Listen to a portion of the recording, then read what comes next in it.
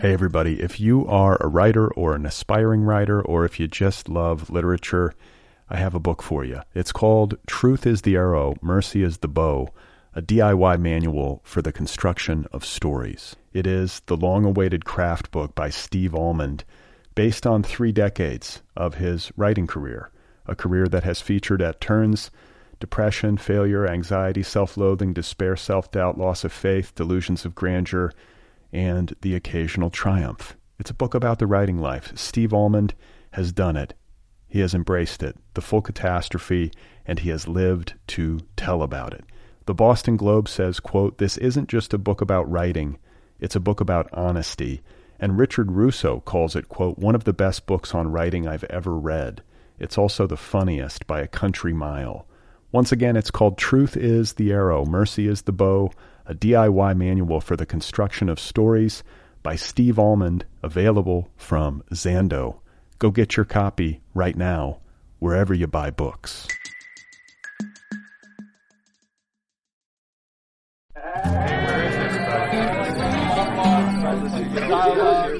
All right, everybody. Hello. How you doing? I'm Brad Listy, and this is the Other People Show. I'm in Los Angeles. It's good to be with you. I have on the program today Matthew Specktor. He is back for a second time. It's been a number of years since I talked with him, and I'm pleased to have him back as a guest as he celebrates the publication of a new book called Always Crashing in the Same Car on art, crisis, and Los Angeles, California. It is available from Tin House, and it is superb. It's a book that defies easy categorization. It's an essay collection, it's a memoir, it's a work of cultural history. There might even be a little bit of cultural criticism sprinkled in there. And it's great, it's greater than the sum of its parts. I loved this book. I looked forward to it every day. I didn't want it to end. I got sad when it ended. Aww. And I'm pleased to share the news of it with you and to have the chance to share this conversation with Matthew Specktor. That is coming up momentarily. Today's episode is made possible by Custom House Books, publisher of the new novel Appleseed by Matt Bell. Kelly Link calls Appleseed, quote, "as urgent as it is audacious." And Karen Russell calls it, quote, "a work of incandescent imagination." Matt Bell is a Young Lions Fiction Award finalist. This is his breakout book. It explores climate change, manifest destiny, humanity's unchecked exploitation of natural resources, and the small but powerful magic contained within every single apple. The novel is set in 18th century Ohio, in 2020's United States, and 1,000 years into the future. It's got a lot going on, and Matt Bell seamlessly weaves these 3 narratives together using mythology, folklore, and science fiction. He has written an unforgettable speculative epic novel, Appleseed by Matt Bell, available now from Custom House Books. So my guest once again is Matthew Specktor. His new book, available now from Tin House, is called Always Crashing in the Same Car on art, crisis, and Los Angeles, California. Matthew Specktor is a founding editor of the Los Angeles Review of Books.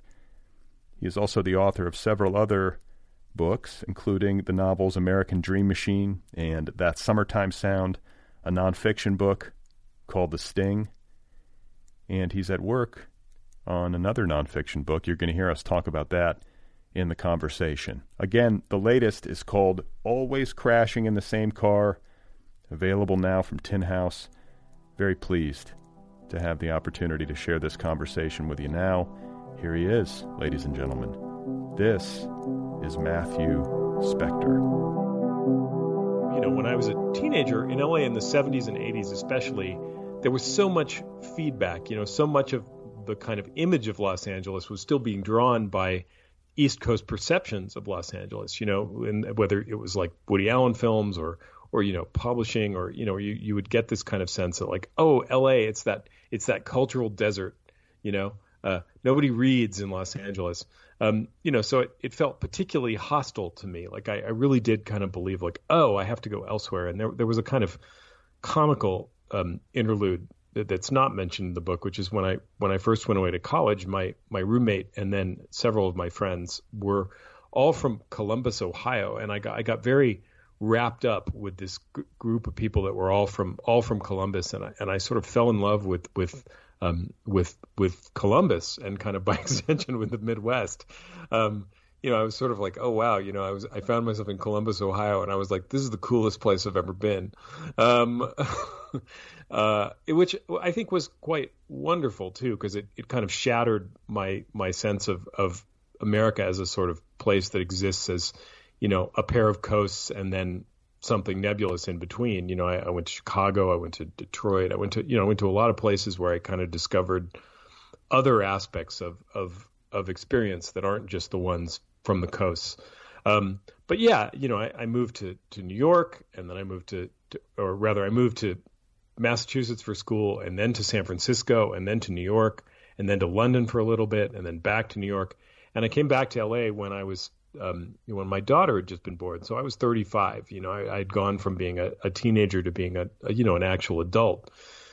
And, and not only had my sense of LA softened and my sense of attachment to it kind of altered, because by the time you're that age, you kind of realize that you are only ever from one place, that your history and your kind of nascent experience. I mean, if you grew up in one place, you are from one place.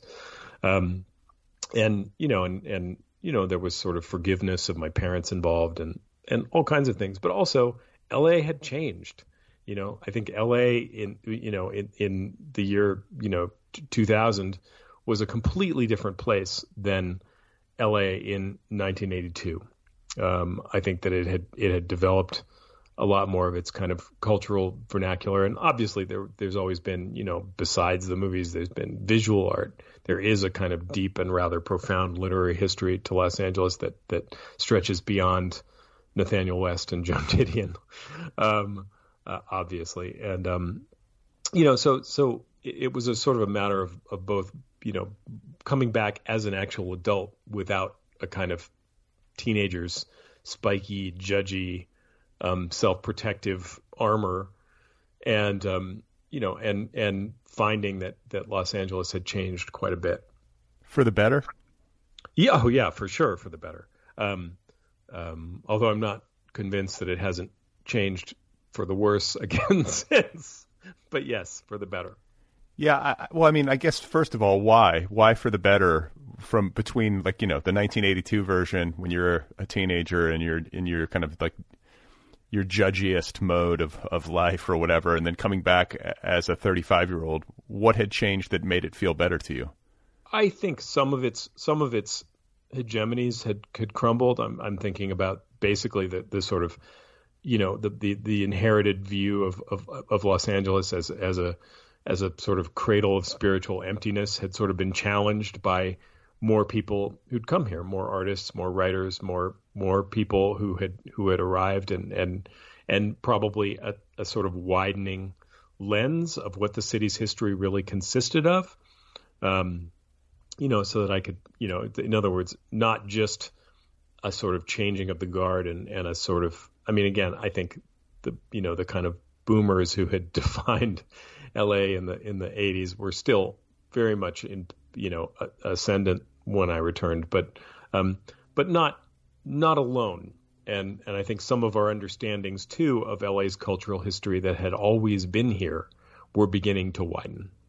And by which I mean stuff that isn't just about Hollywood or the movies, but understanding about I don't know, the Watts poets and a lot of the other cultural histories that had been written off to the margins was beginning to expand itself somehow.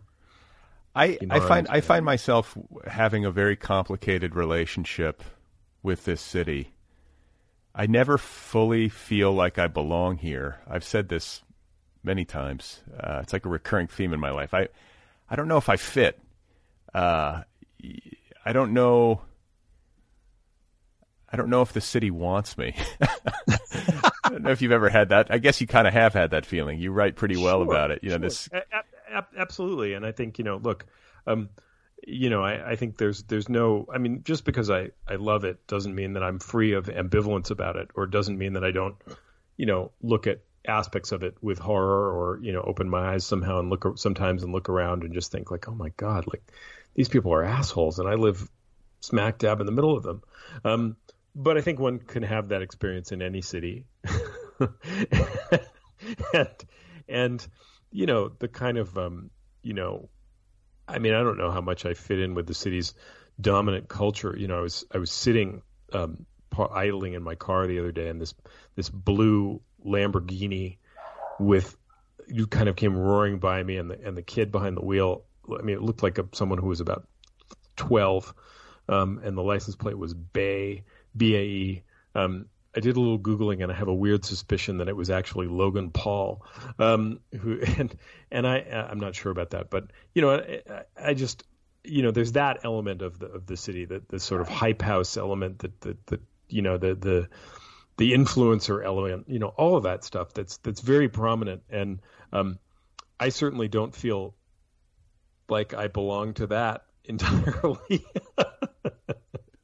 No offense. That's just a kind of co-function of aging, probably. But it's also, it's a reminder that LA is really vast. There are many, many, many parts of it to which I don't belong, and that's true for any city, right?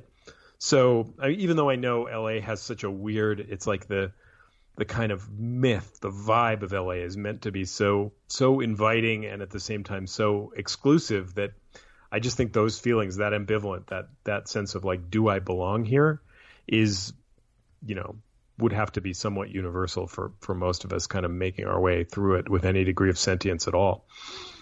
Yeah, I sometimes find myself, you talk about modern influencer culture, talk about aging, which, everyone's doing, but you and I are relatively close in age. Like, I find myself feeling like, especially over the past 10 to 15 years, like so much of the shine has come off the diamond when it comes to the entertainment business. Yes. And the reason I say that, I think, is because, well, a lot of the gates have come down in terms of who wants to make a movie. You can make a movie with your phone now and distribute it yourself. And if it's good enough, it'll find a big audience on the internet. It seems like you can become a billionaire, by filming your kid opening presents on YouTube. I think the point that I'm driving at is that kind of everybody, especially if you're on social media, is famous to some degree. Yes, 100%. Yes. I think about this a lot. Yeah, and so the mystique is gone. And I feel like, too, like, I don't know, I sometimes contradict myself. Like, I'll sit around bitching about how the only thing that ever gets made and hyped in our film culture these days is, comic book movies. This is so untrue, and it's such an inaccurate thing to say. I don't know why I keep saying it.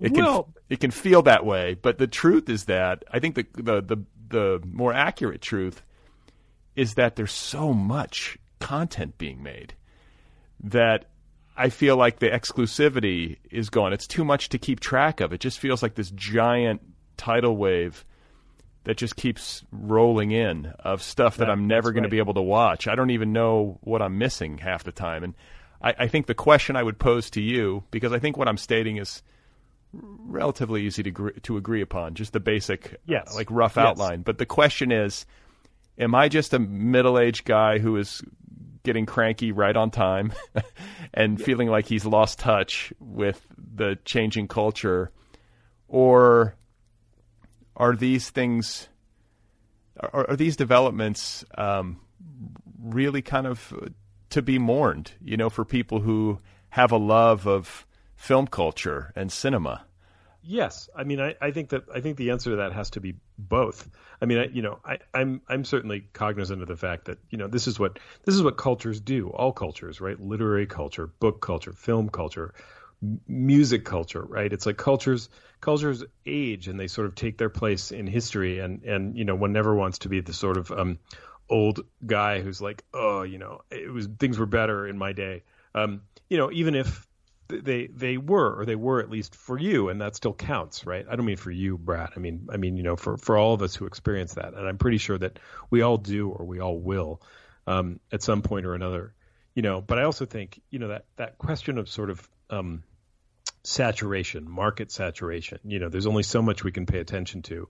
I think about that a lot because, this book is another piece of cultural arcana entering the sphere, and how, how important it is that people continue to make these things. I don't mean how important my own book is, but how important it is that we continue to make art, and how important it is that we recognize the kind of the specificity of it. I think in a way, it's like, there's so much material out there, so many movies, so many TV shows, so many books, so many novels, so many memoirs, and the kind of countervailing force in the culture that is constantly trying to get us, that is constantly trying to convince us that, like, these are the important ones, right? In a certain, in other words, like, these are the movies you need to see. These are the shows you need to watch. This is the thing that's mandatory, that's relevant. Or as you just mentioned, Marvel movies, these are the kind of things that are supposed to dominate the landscape, that are the thing, these are the things that people are discussing. And I reject that.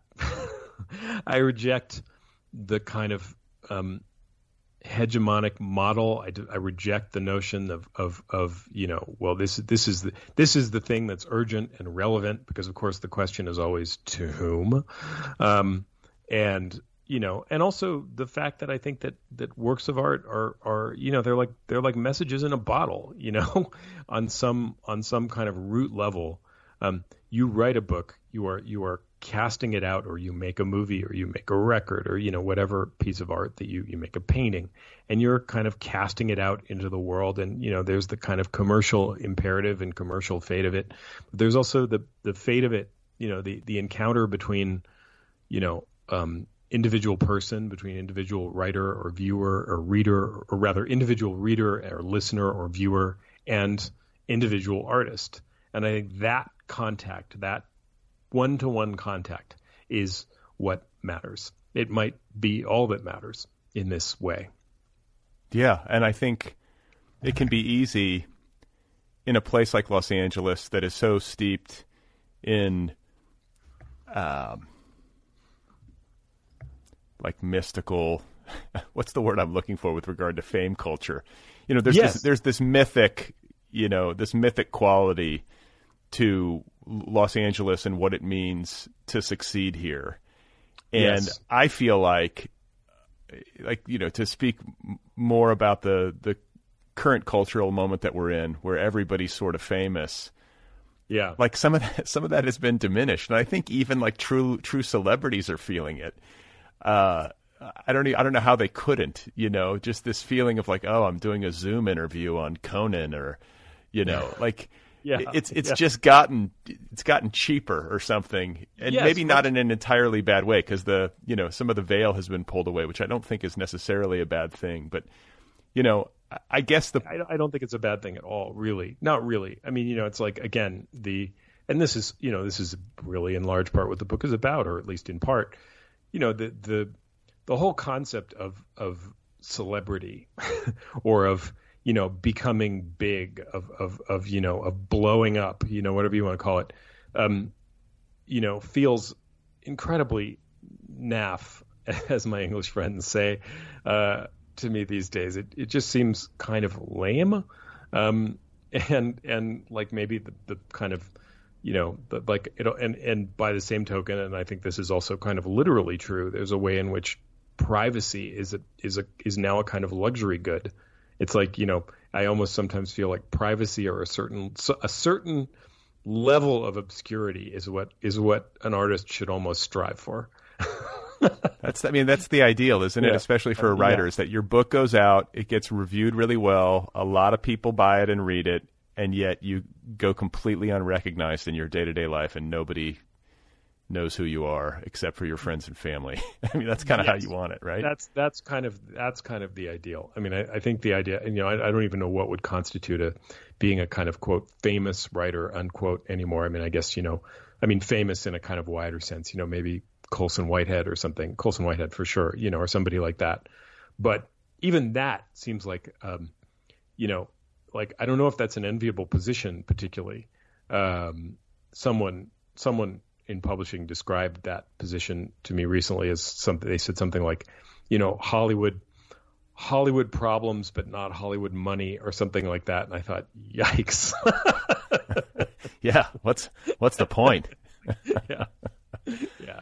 So you write really beautifully about Los Angeles in this book in a way that satisfied something in me. I've been like wanting to write. I think living here, you naturally find yourself thinking about writing about the place. But as a reader too, especially in a contemporary context, I haven't read a book that gets this place this well. And I think, to be fair, it's your experience. You have a particular background in this city and in your work life that meshes, at least to some degree, with the core cultural concerns of the place. Not only are you a writer and a screenwriter and a creative person, but you come from a family background where your father, Fred, is one of the founders of CAA. Is that correct? Yeah. Well, not quite one of the founders. The five founders when it formed it in 75 or 76. And he came over. He was sort of one of the handful of people that came over to join them a year or two later. So he wasn't like a founding founder, but he was like a kind of very early architect. I mean, I think he was there when there were fewer than 14 people working at the company. So it was still very small. So one of the earliest hires and kind of a legendary talent agent in this town. Yeah, I think at this point, kind of the last man standing of that generation. It's kind of insane that he's still active, I've seen him referred to in various print places as legendary. So I guess that's the word. Yeah, well, I mean, he's represented a lot of great actors. Like he represents De Niro, Morgan Freeman. Like you would know it better than I, but certainly some heavyweights. Gene Hackman, Duvall. I mean, it's over the years he has represented, a lot of heavy people. Barbara Streisand, you go back, even in the very beginning of his career, he represented. I mean, this was before he could even get him a job. But Jack Nicholson, like a lot of people. So yeah, that's interesting. Yeah, well, and I think like the point that I'm driving at is that you have that part of your family experience. You also have a troubled relationship with your late mother, which you go into detail about in the book. And which I think is really the heart of the book is the relationship with your mom, who herself was a screenwriter, who I think was disappointed creatively would be a way to put it. Like most screenwriters, yeah, but maybe even more, maybe even more than most. Yeah, and so I guess when I talk about I think you're particularly well suited to write about this place,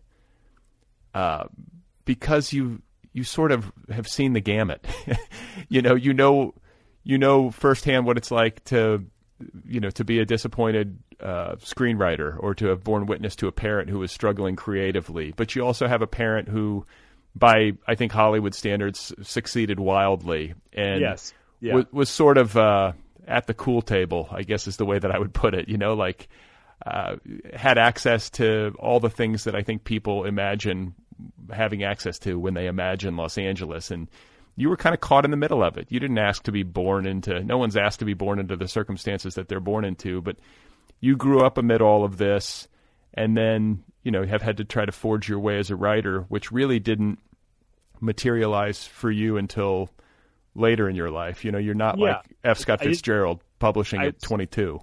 I was doing it early. I mean, I was doing it when I was a teenager and onward, but I didn't succeed at it for a long time. And I think for a weird, slightly flukish array of reasons, slightly flukish, and some of it just had to do with the kind of slower development of the ability and slow education and kind of, rendering that into forms that might have been publishable. But, I think that's the strangest thing about all of it is that, I've never identified as anything other than a writer. I think, like a lot of writers, it was like the impulse and the education. It's like everything aimed itself that way for me from a very young age. And for the longest time, I thought I'm never going to write about Hollywood. Like that's the most, that's the most anti-literary place in the world. And eventually it became clear to me that that when you are a writer, you are dealt one hand, the hand of your own experience.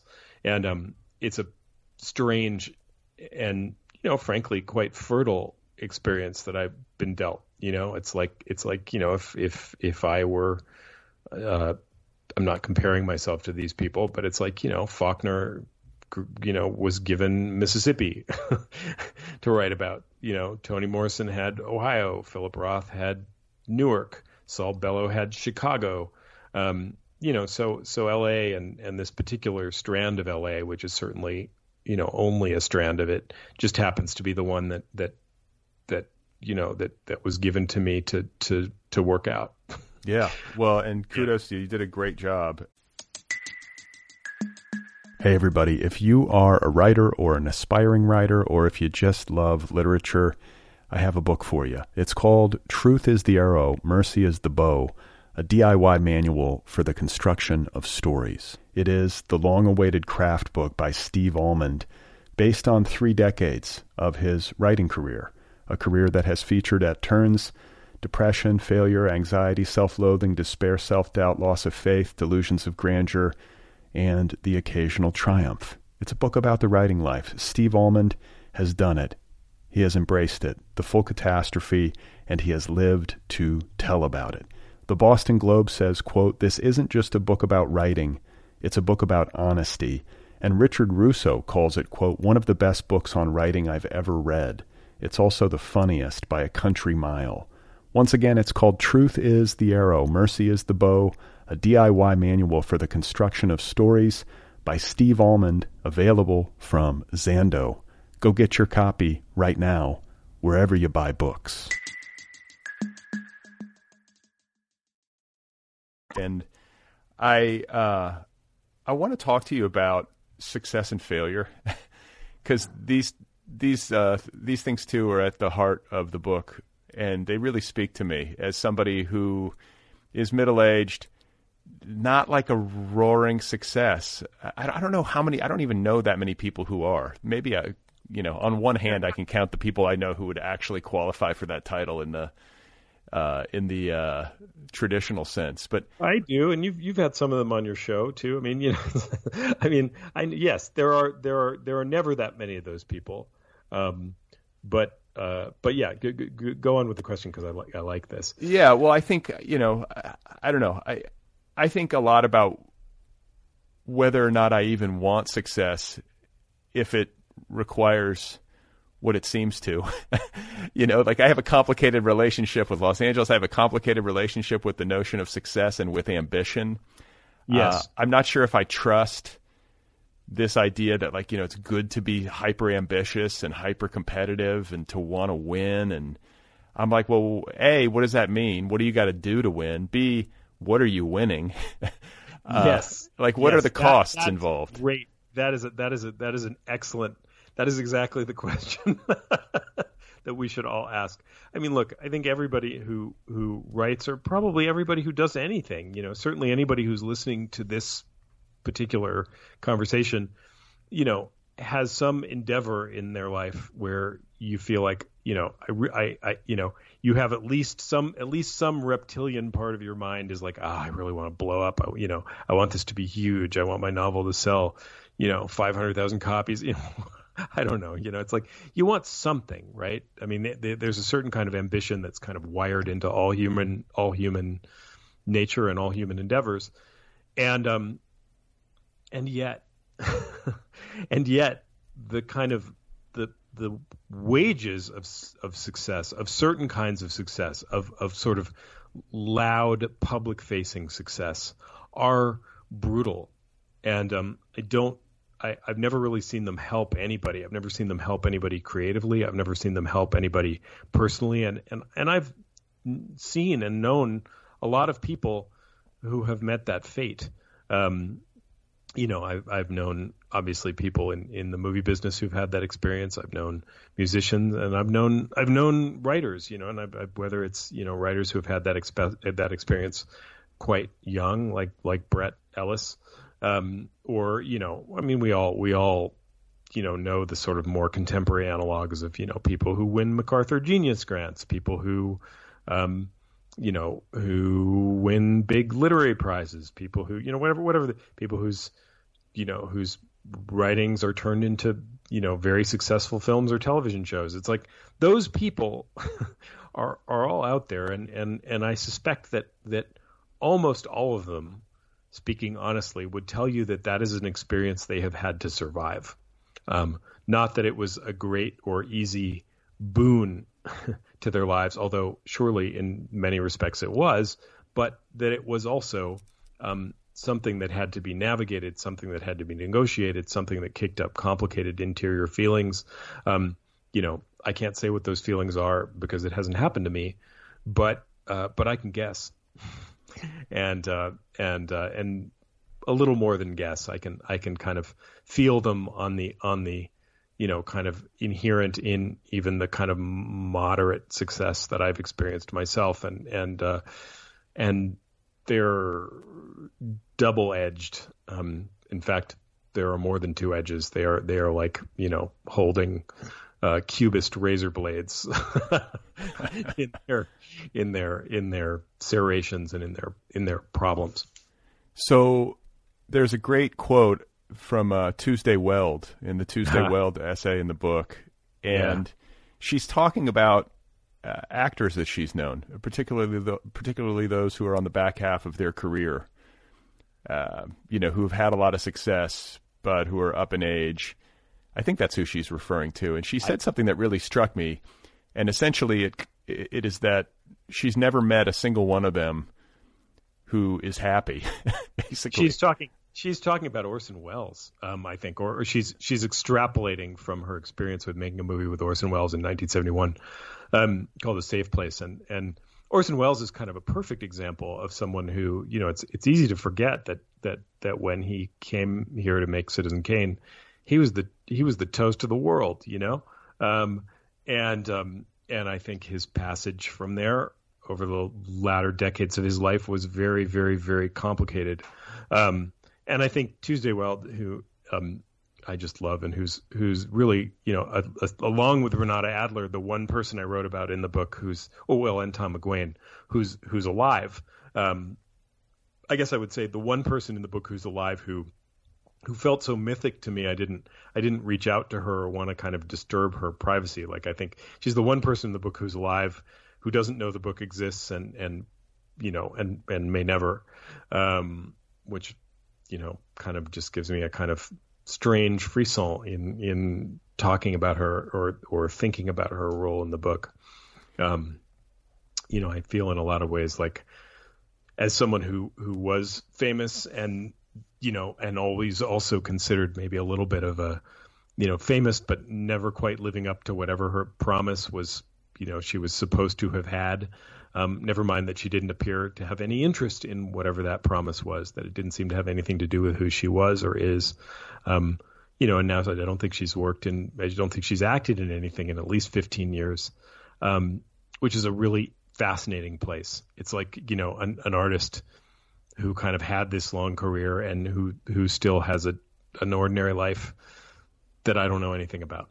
Right. Well, I mean, it's a theme running from essay to essay or section to section. This book is a hybrid in the truest sense. I mean, I don't even know what to call it. It's an essay collection. It's a memoir. It's a collection of cultural criticism.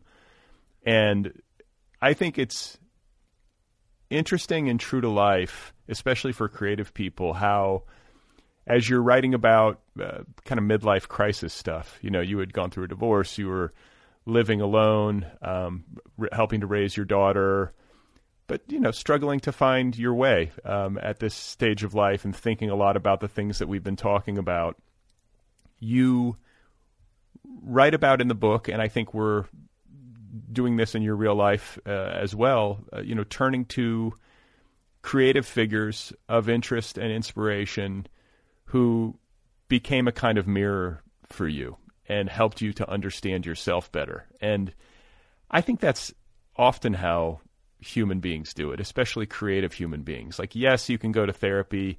Yes, you can write in your journal.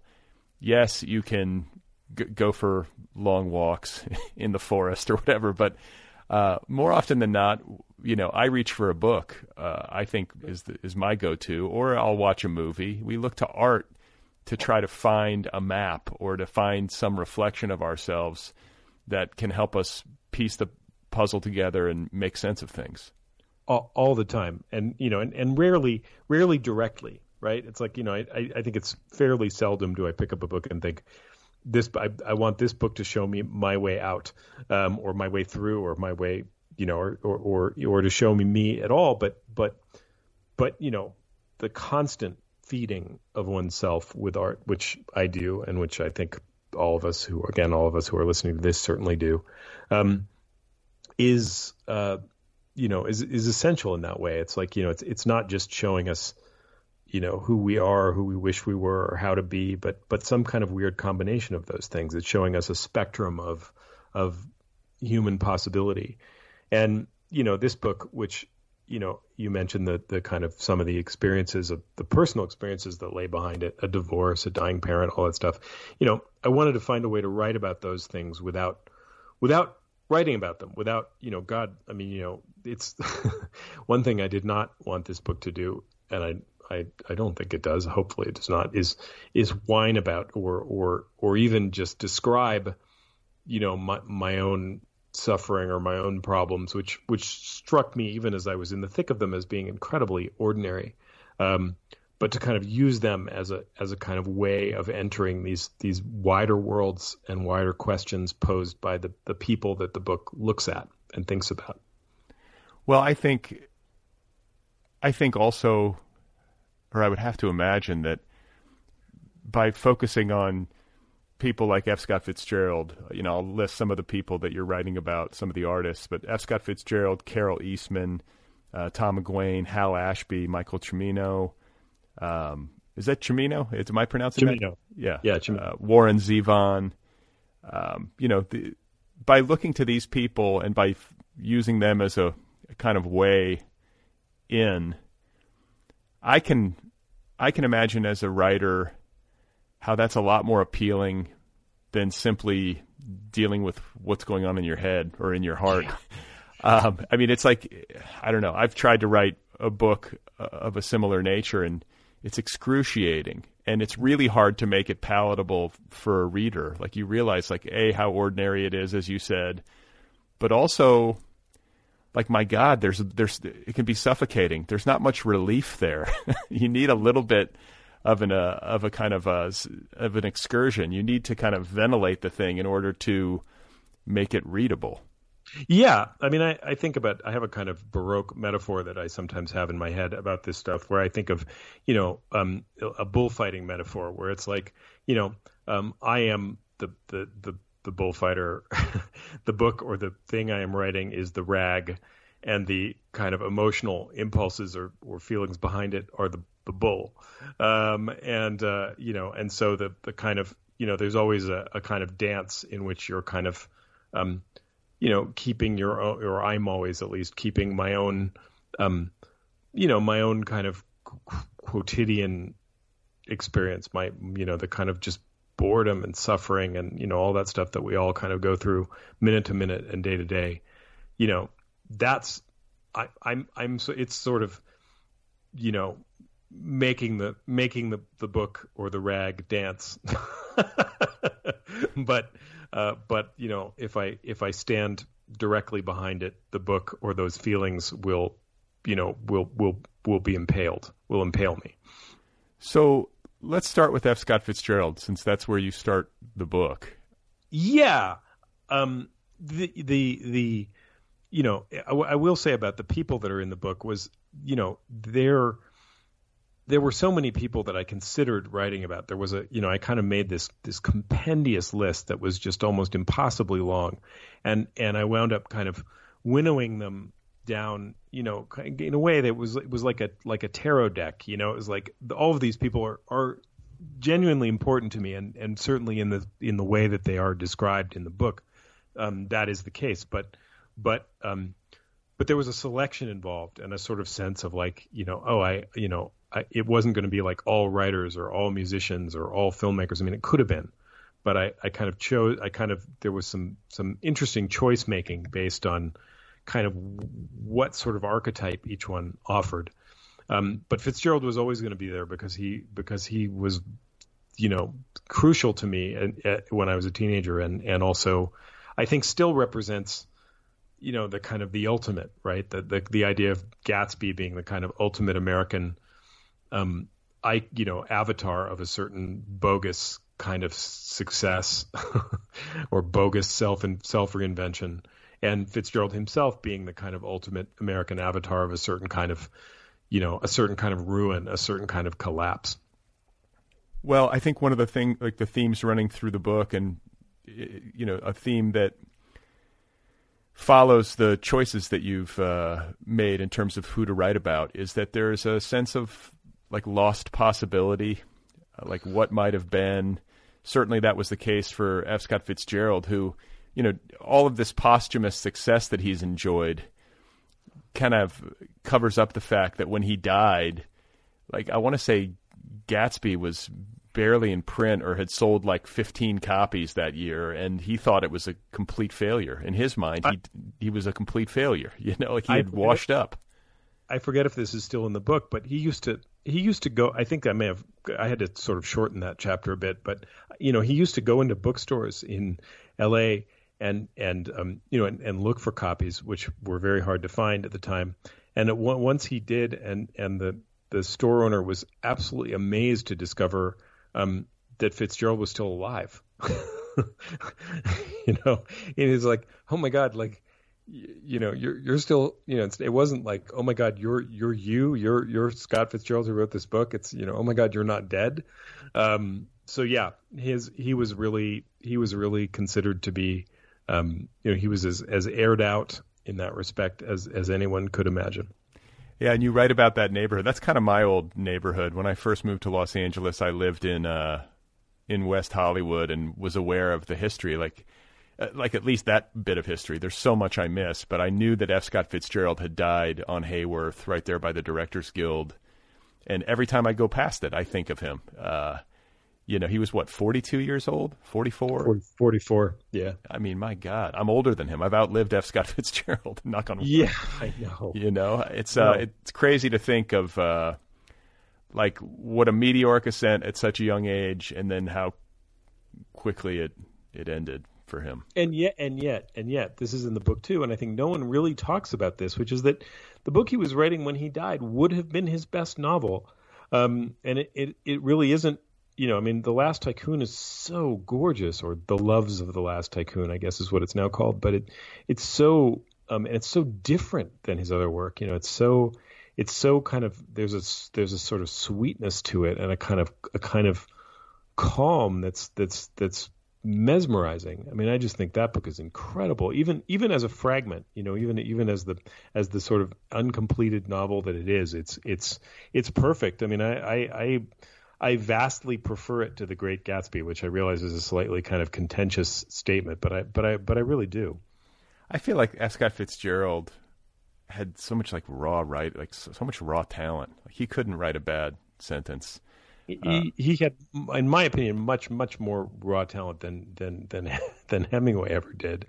I mean, this is, again, kind of a sidebar, but I think, he was, I don't know that he was, you certainly can't quite call him as great as Faulkner, whose achievements were much vaster, but in terms of just talent and kind of understanding or negative capability is really what the book, kind of settles upon, this kind of, this ability to see things more than one way. I think that he really had more than any of his peers.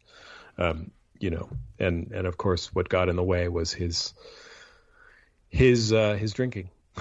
Well, yeah, and I mean he certainly could be a handful when he was drinking, and I don't want to paint him to be a saint, but my understanding of him, based on what I've read, is that he was a nice guy in ways that maybe Hemingway wasn't always.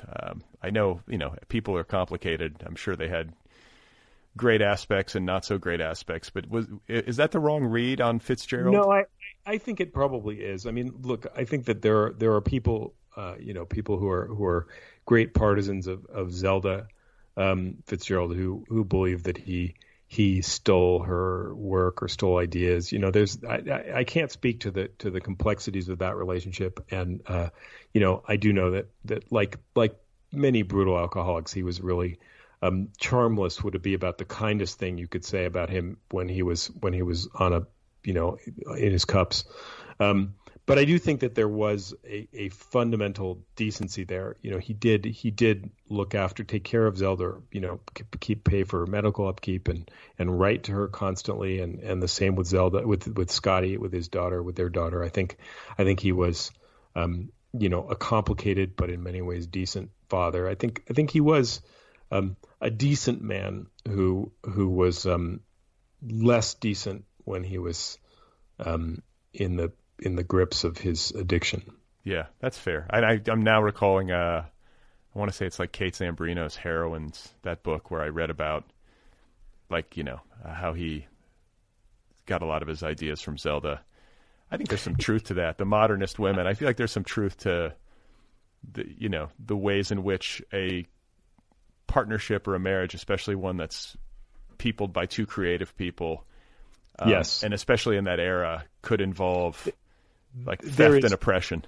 There is, for sure. I mean, look, I think that's unquestionable. I'm sure that Zelda's contributions to his work were greater than he acknowledged, or greater than were acknowledged, just broadly speaking, too, because of the era, and because that's the way it's often been for artists who are women, which is also in the book.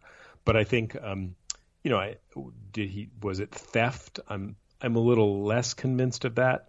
I am convinced that Zelda's own work deserved a far greater, kind of platform and far greater opportunity. But I don't know to what extent one can really persuasively paint Fitzgerald as the arch villain of her story either. So, other people that you write about in the book, Carol Eastman. Oh man!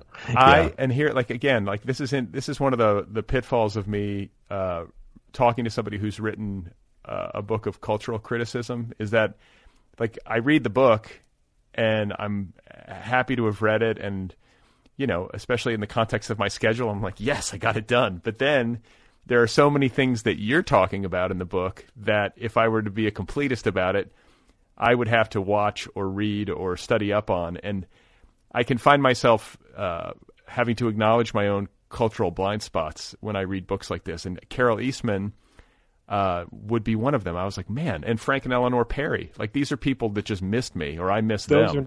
Those are not well known. I mean, I think those are people whose bodies of work are celebrated by film enthusiasts, but I think most people don't have any idea of who they are. And there's two things I'll note here. One of them is that hopefully this book works without an encyclopedic knowledge of the people that are in it.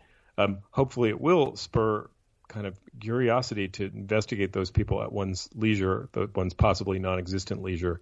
And also, the sense that one's cultural blind spots are enormous. I mean, everybody's are. Mine are. It's just every day one wakes up and looks at the kind of catalog of world literature and world cinema that one knows nothing about and thinks, it's like my thimble full of knowledge is quarter full at best. It's just one of those things where, even if you've kind of devoted a lifetime to inhaling works of art, if you're honest, you will always know that what you've inhaled and what you've ingested is like the tiniest fraction of what what one really ought to know. Okay, so Yeah. point taken, and I would have to agree. Yeah. You have to kind of go easy on yourself at a certain point. There's nobody who can read it all or see it all or listen to it all. But I think also for the listener, I want to underscore the fact that it was entirely satisfying for me to read about and learn about Carol Eastman, just as an example, having not come to the book with a great working knowledge or any working knowledge. Yeah. So just for people listening, like, you don't have to know to thoroughly enjoy it. So. And I think, to your credit, you raise these people to a kind of like mythic status, like to the point where I'm like, oh my God, I got to go watch Five Easy Pieces again. And I'm like searching the internet for Carol Eastman. There's not much out there. Very little. Yeah. I want to talk about that in particular because I think what makes her such a fascinating figure is not only the talent and the fact that she crossed paths with a lot of people that we would know about. Like, she was kind of there at the beginning with Jack Nicholson and very, very involved with Jack and also with Warren Beatty. Never romantically with either of them, which I feel like is kind of a maybe a sterling achievement unto itself. Just considering how relentless the sort of seductive men who surrounded her were sort of known to be. But yeah, she had a lot of interesting intersections in that way. Okay. And yeah, I mean, like, obviously, and that's part of her allure and what makes her compelling. But I think what makes her most compelling is the fact that she was so interested in anonymity in a town where everybody is striving for pretty much the exact opposite. And this wasn't like a passing phase or some sort of put on. Like, she really didn't want the limelight. Apparently not. And just her kind of reluctance to be photographed was a big thing. She did not like cameras. She did not like airplanes. I mean, a lot of those things are true. And I think, it's part of her work is so remarkable. And, what's frustrating is that the best of it is is in boxes at the Perry Ransom Center in Texas. I have no idea whether anyone other than myself and the person who originally archived them has ever gone through them. One thing I did discover after writing the book was that, or very late in the game while I was finishing it, is that Michael Silverblatt, the great KCRW host, was Eastman's closest friend for many years. And so he had kind of wonderful remembrances and information about her that I wish I could have interpolated more of that into the book, but So he was forthcoming. You got to talk to him about her? Yeah, I did. But he really adored her and really I think considers her correctly. I would say to have been an enormous genius. Someone who's kind of produced and available work represents the kind of barest flakes off of an incredibly deep sensibility and talent. And I used to live on the same street as her. I lived on Westmount back in the day. Oh, you did? Yeah.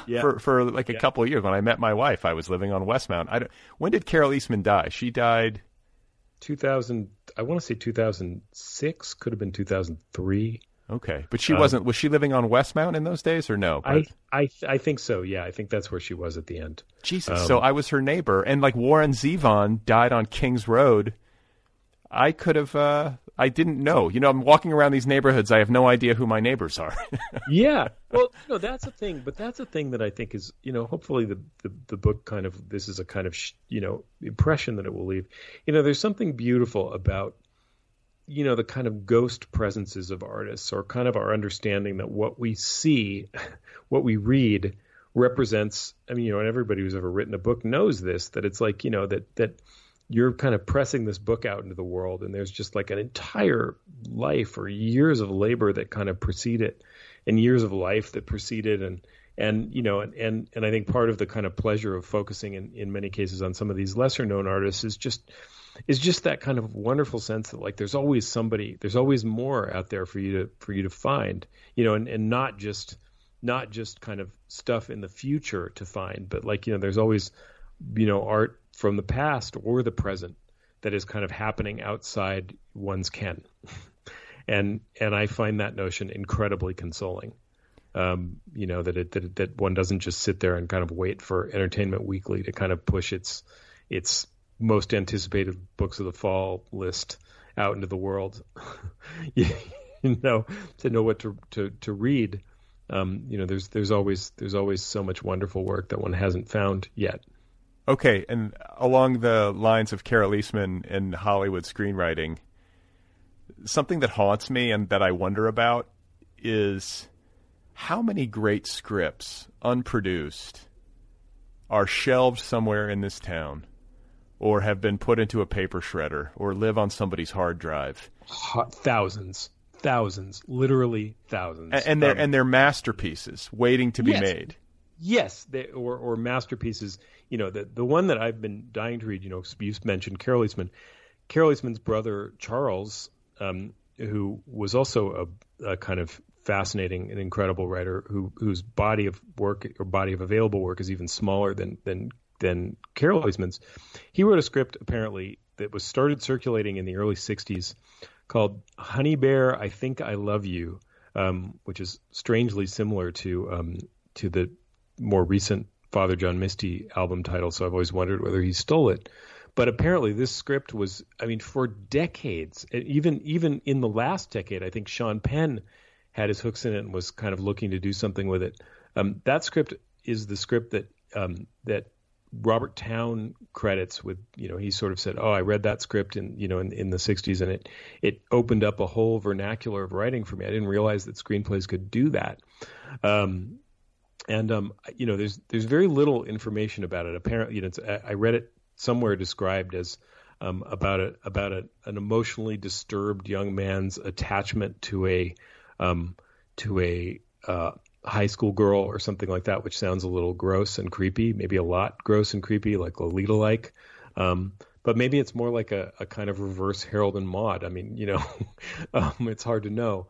But, that's a perfect example of a script. I think there's a copy of it at a library in Bowling Green, Ohio, I believe, that I would like someday to get my hands on. I'm sure there are other copies of it too, but you can't find it. It's not, it's nowhere on the internet or anything like that. It's just out there in the archives. And as we know, the number of great films in the world is dwarfed by the number of great unproduced films that could have been.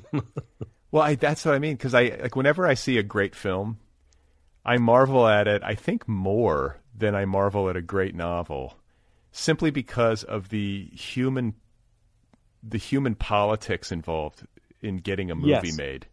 Yes. It's amazing to me that a good one is ever made. It's amazing that a great film has ever been made, considering what hell it is to get a movie made. Well, it's the kind of thing that really should maybe give us like the barest inkling of hope for democracy. And I know that sounds kind of insane, but what I mean is that, generally when you, it's almost impossible to get a plurality of people to kind of unify around a goal and achieve that goal in ways that aren't just, that aren't just successful, but which might actually kind of transcend the sum of its parts, right?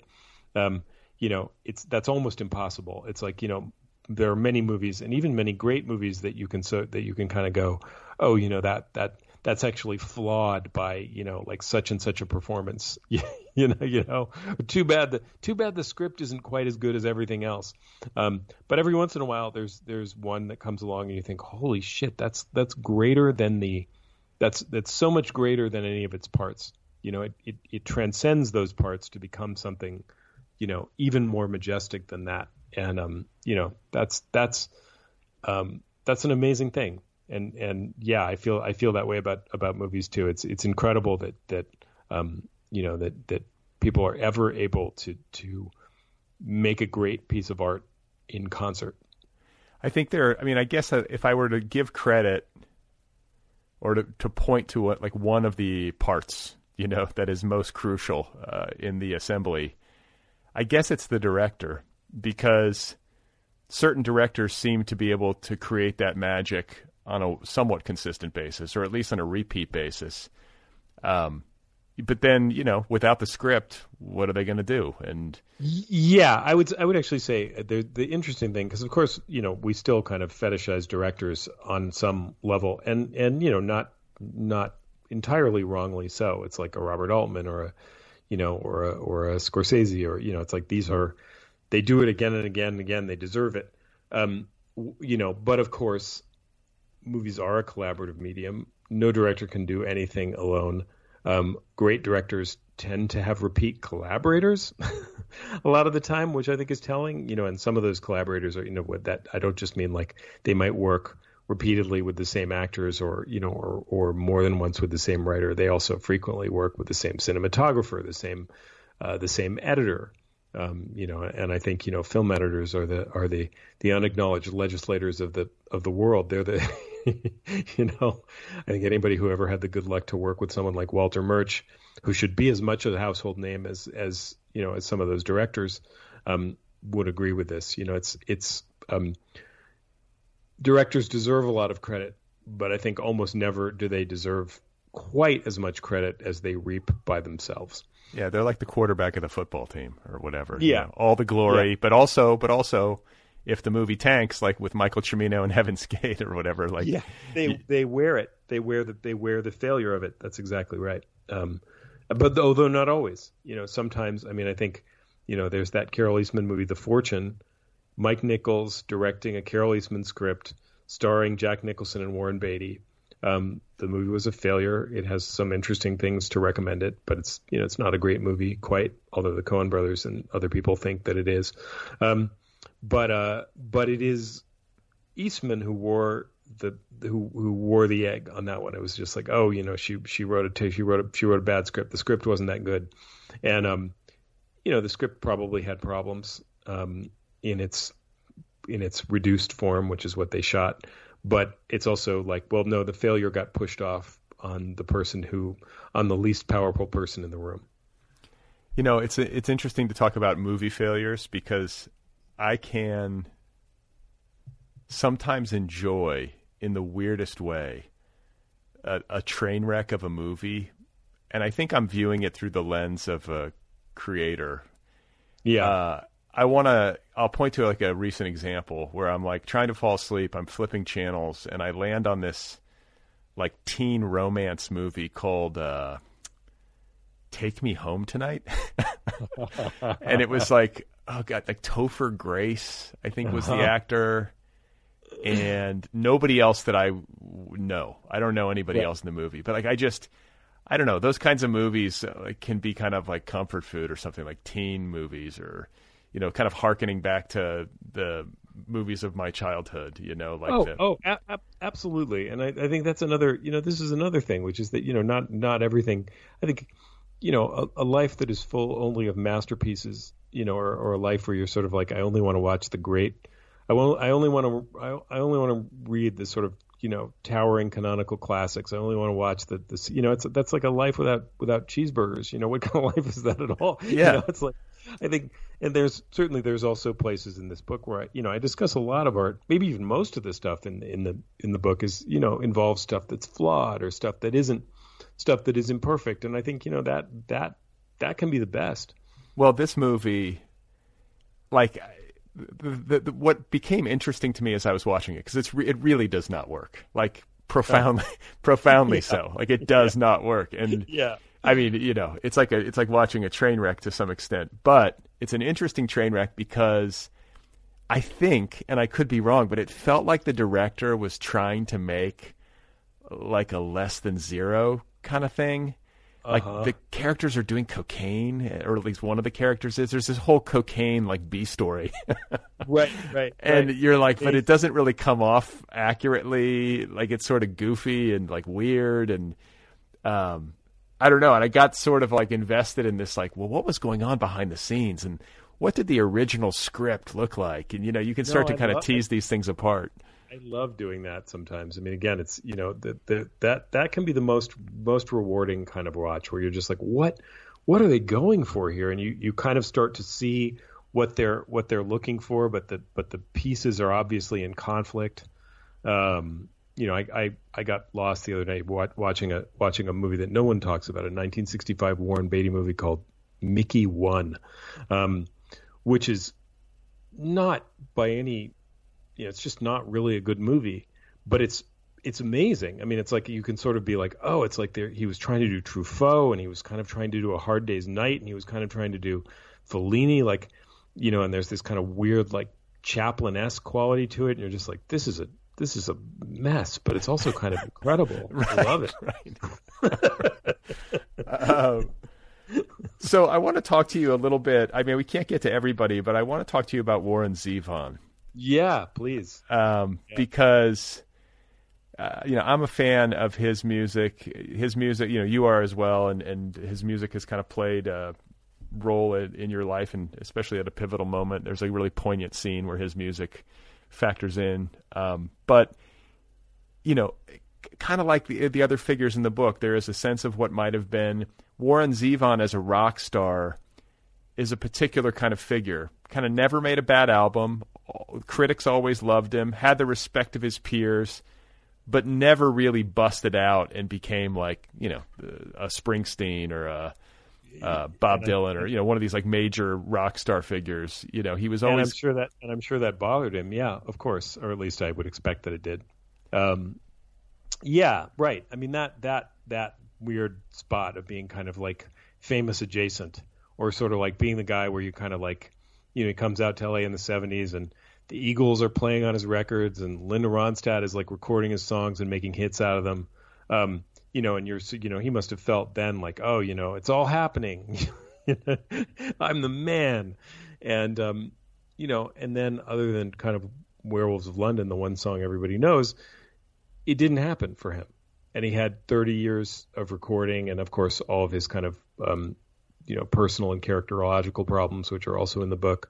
I think of that chapter as being one that kind of meditates a little on that sticky question of our times. What do you do with great art by people who are themselves not so great in their private lives?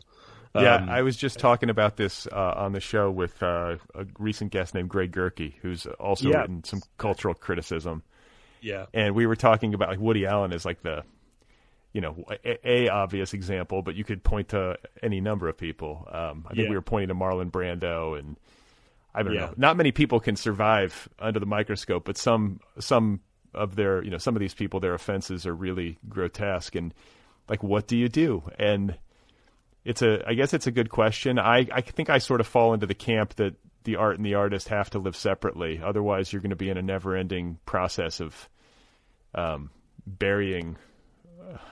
I mean, like, how much art is even going to be watchable? Like, I don't know how many. Well, there's certainly that question, right? Because I think depending on, I mean, Woody Allen is the. I've vowed on social media and elsewhere never to wade into Woody Allen discourse. I have my own opinions about what transpired there, and those opinions have changed across time, and they haven't really affected my view of his films, which I was very fond of when I was younger, and now I find even the ones I liked don't quite hold up for me as movies, at least not the way that movies I care more about do. But I think, I think we are in a kind of very, very intense time where the kind of legacy of every artist is being aggressively reassessed, and one can decide for oneself whether one thinks it's being reassessed fairly or being reassessed hyper aggressively. And I sort of have a feeling that over the span of human history, those reassessments will themselves be reassessed, and we might gain a kind of more flexible sense of context, regain a more flexible sense of context. I think it's very tricky for me to try to judge, people who were acting badly in accordance with the shitty standards of 1971 by the standards of 2021. It doesn't make sense to me. People tend to behave in harmony or in conflict with the standards, with the behavioral standards of their time. But I think it varies from artist to artist for me. There are some artists where I think, well, they are a little diminished the art is a little diminished for me by knowing what I know about them personally. There are other instances where, I mean, Roman Polanski is kind of a perfect example where it's like, obviously he statutorily raped a teenager. That's not acceptable in any world. But also those movies are masterpieces. I'm not living in a world where I'm not watching Chinatown or The Tenant or Knife Slits Water or, Repulsion. They're masterpieces. And to say otherwise is ridiculous, and to sort of deprive yourself of them because he was a very problematic man is an okay thing to do, but it's you're losing something in doing that, I think. Yeah, it's tough. I think I don't know. I've been like arguing with myself lately where I'm like, well, if somebody's done something that terrible, like maybe you don't like bury all the art and deprive yourself of the art, but maybe they shouldn't have the opportunity to continue at their current station, like being able to make movies and get financed, and unless there's some sort of penance, unless there's a real admission of guilt and a time served kind of thing. I don't want to bury somebody forever if they're genuinely sorry or something, but there are certain things that I don't think you should be able to come back from. And yeah, again, I think that there's all kinds of collapse around this question. Like I agree with you. There are some things you should be able to come back from. There's some things you shouldn't. There are people who should not be able to continue to earn a living or earn what they have. There are other people who I think probably have been slightly overpunished or even more overpunished, more than slightly overpunished for aggravated misdemeanors or less complex felonies. We'll call them that. I don't mean that literally. I mean, on the kind of moral scale of things. I mean, it's, there's a lot of confusion around that question, more than we'll be able to solve in this conversation for sure. But yeah, I think that there are varying, it all kind of exists on a one's tolerance for that is a personal matter. Yeah, and I think like just in the context of somebody like Zevon, who bared his soul in his music, obviously a very complicated guy, but I can find myself, especially when somebody is seen in the context of their times, but also who is so clearly struggling with addiction. Yes, I can find myself at least taking that into account when it's like, oh, well, he threw a potted plant at somebody. Well, it's like, yeah, he was like, coked up and wasted. It's 3:00 in the morning. Like, yeah, that's exactly right. That's very different than the same act sober. And I think, in Zevon's case too, where, the songs themselves are so mordant and dark and he certainly doesn't let himself off the hook in any of them. I think that's sort of the point of them. He remains such an incredibly, he's just such a startlingly wonderful songwriter. It's amazing. Just certain couplets, you can't let go of. You hear them once and they're with you forever. And such a funny guy too. His work had such great wit, or has such great wit. And I think, since we've talked about Carol Eastman and Warren Zevon, I don't know if they're the only two subjects in the book who are from Southern California. But yeah, that's a good. McGuane is not. The Perrys are not. Ashby was not. Cimino was not. Renata Adler certainly was not. Tuesday Weld. No, she was back east. She was back east. Yeah, that's right. Right. They came out. So yeah, that's it. They have great. These personal histories, like Zevon. I did not know, so it was fun for me to read and find out about where he came from, like his father and like his possible gangster connections. And it makes sense. It made Warren Zevon, it was like, oh, of course. Like, it didn't surprise me at all to learn that he had come up in L.A., mid-century with a father who was kind of a touch shady, shall we say. He owned a carpet store. That's the other thing, or a rug store. He that was Stumpy's front business, at least, was that he owned a carpet store, which I love. Yeah, this is great. Yeah. I want to get back to talking about success and failure and the multifaceted nature of any place, but especially a place as big as Los Angeles. I was having a conversation with a friend just a day or two ago, and was kind of lamenting the fact that, Hollywood can often seem to reward assholes. It used to, and I guess even as recently as Army Hammer, it has continued to, but less and less, yeah. Yeah, and for the good, but it requires. I think I was lamenting does success in this town, especially in the entertainment industry, require a certain psychosis? Do you have to be hyper competitive, and do you have to have a kind of cold bloodedness? And then we started talking further, and it was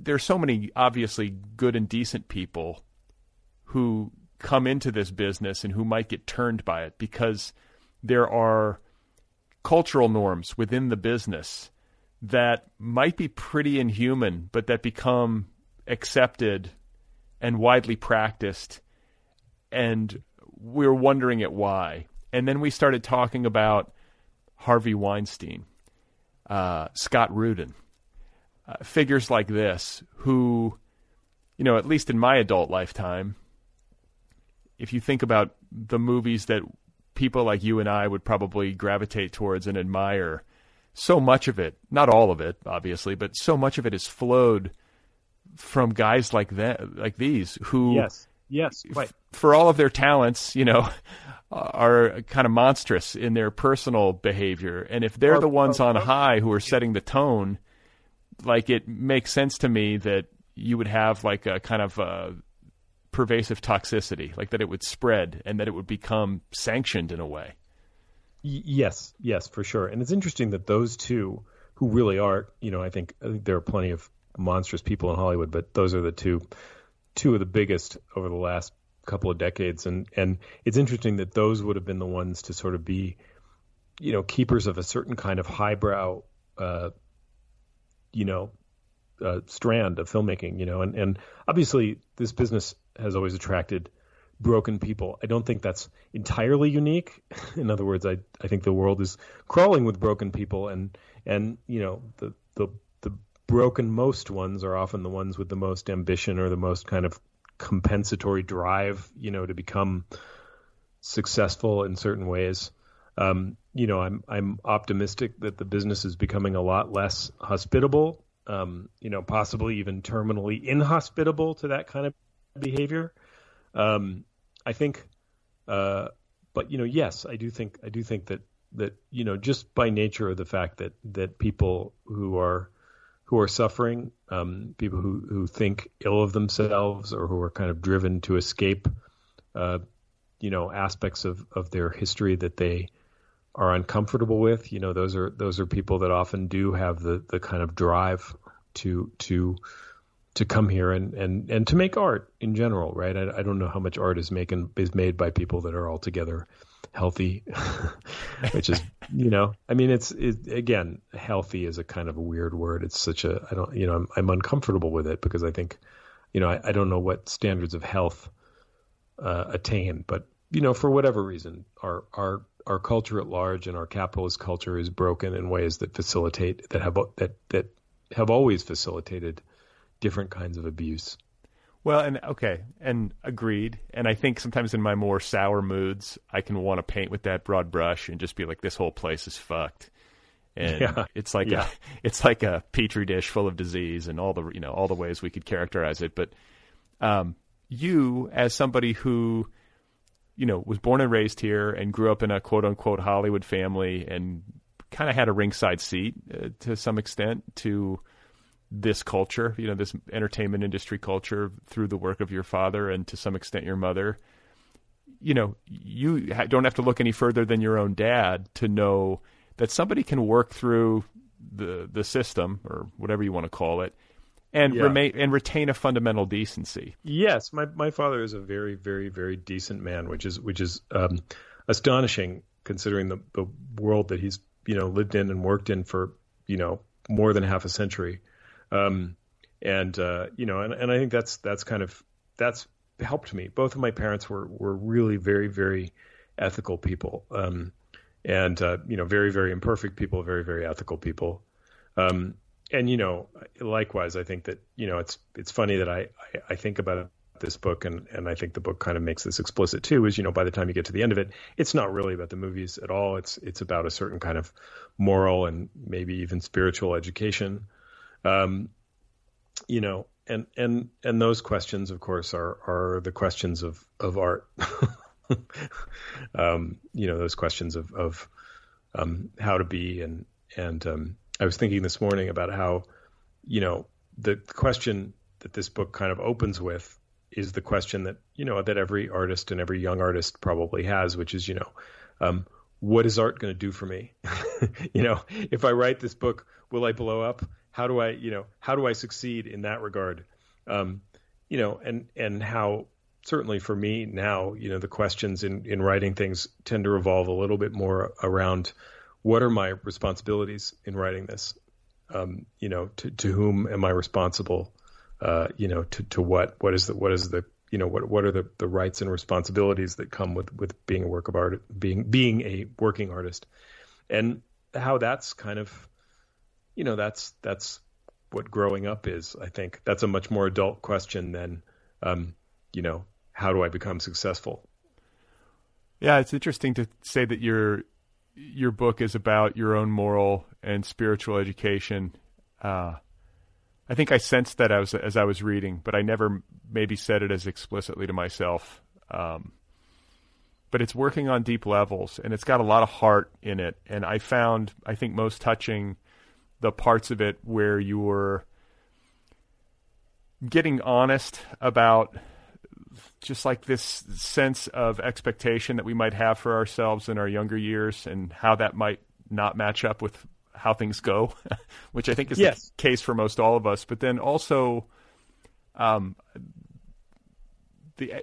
moral and spiritual education, but also I think an attempt to understand not just yourself, but in particular your mother better, to get to a place of understanding and forgiveness, maybe by looking through the lives of some of the the artists that we've touched on, and some that we haven't.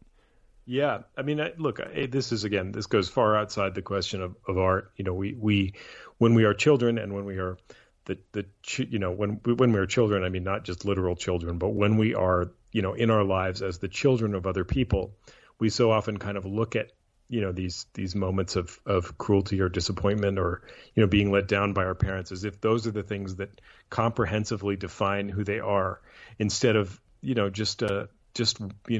just experiences, and probably regrettable ones, that they were for our parents as people. And I think all of us have had all of us who have kids have had the experience of, your child will say something, and, your response will be suboptimal. Hopefully not, not like my mom, won't involve like projectiles and abusive verbal tongue lashings. But, there are moments where you kind of go, God, I wish I hadn't said that, or I wish I had been a little bit, I wish I had been more present in that moment or that moment. It's completely different. It's like you understand that being a parent for everybody is only a part of who you are for everybody who is a parent. And that it's very hard to harmonize that part of your life sometimes with the rest of it. And so, that the book definitely looks at my mother in that way, and sort of tries to find, a more expansive view of her than I had when I was a teenager, and she was drinking like a, maniac and behaving not so well. So there is a period in your life, I guess it would have been in your 20s, when you lived in New York and you were working for whom you refer to as the actor. Yes. Yes. The actor in that case, I mean, it's funny. The book conceals a few identities, and in one or two cases, it's sort of meant to, for personal reasons, it's meant to be somewhat blurry. But in that case, it's supposed to be fairly clear that the actor is De Niro, which is who it was. Okay, because I was going to go just jump in and say I think it's De Niro. You don't have to confirm or deny. It's definitely De Niro, and some of these periods will be addressed in the book that I'm writing now. So that yes, it was. That's who it was.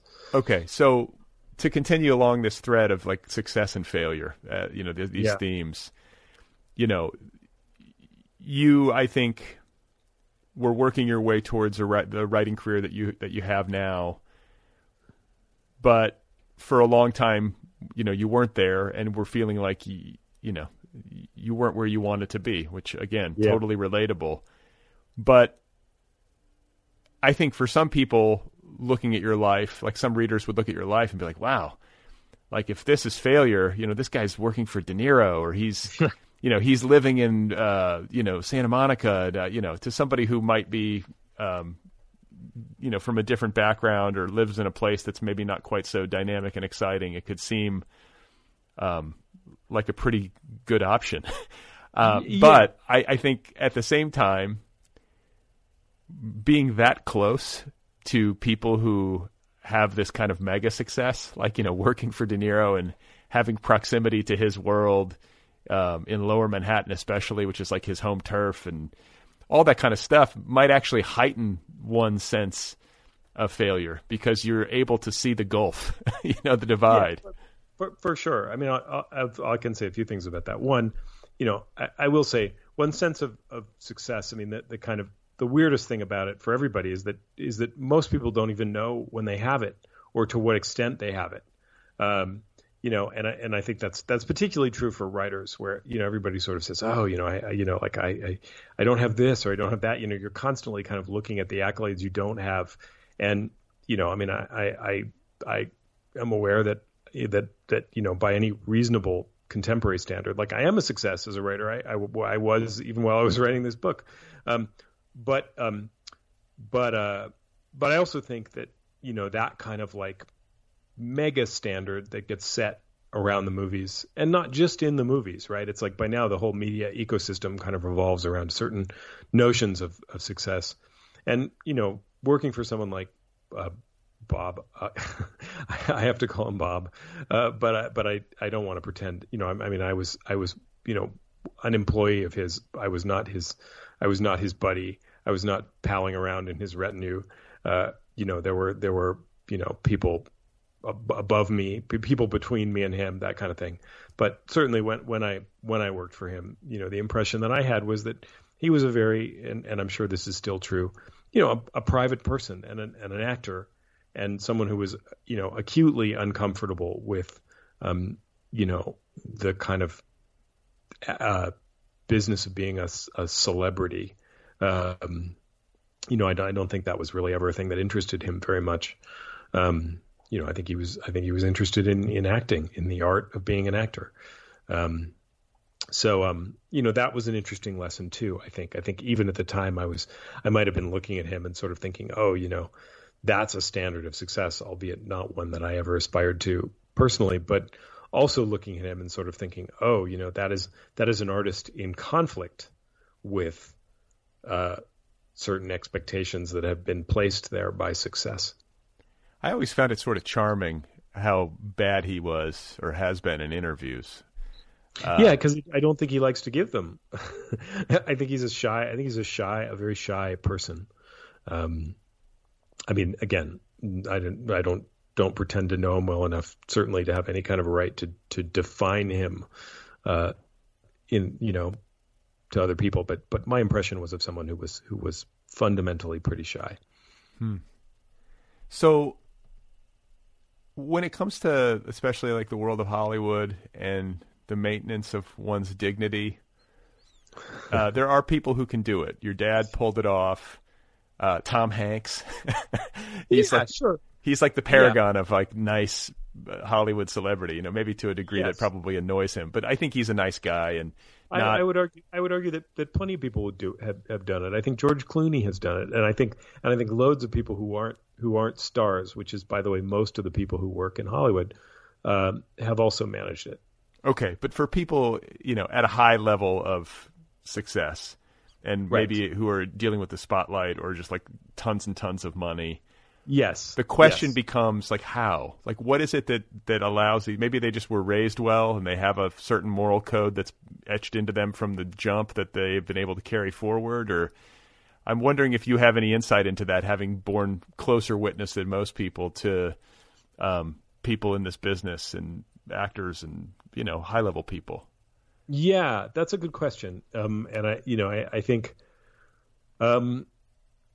I think being able to kind of insulate yourself a little bit, or maybe even more than a little bit, from.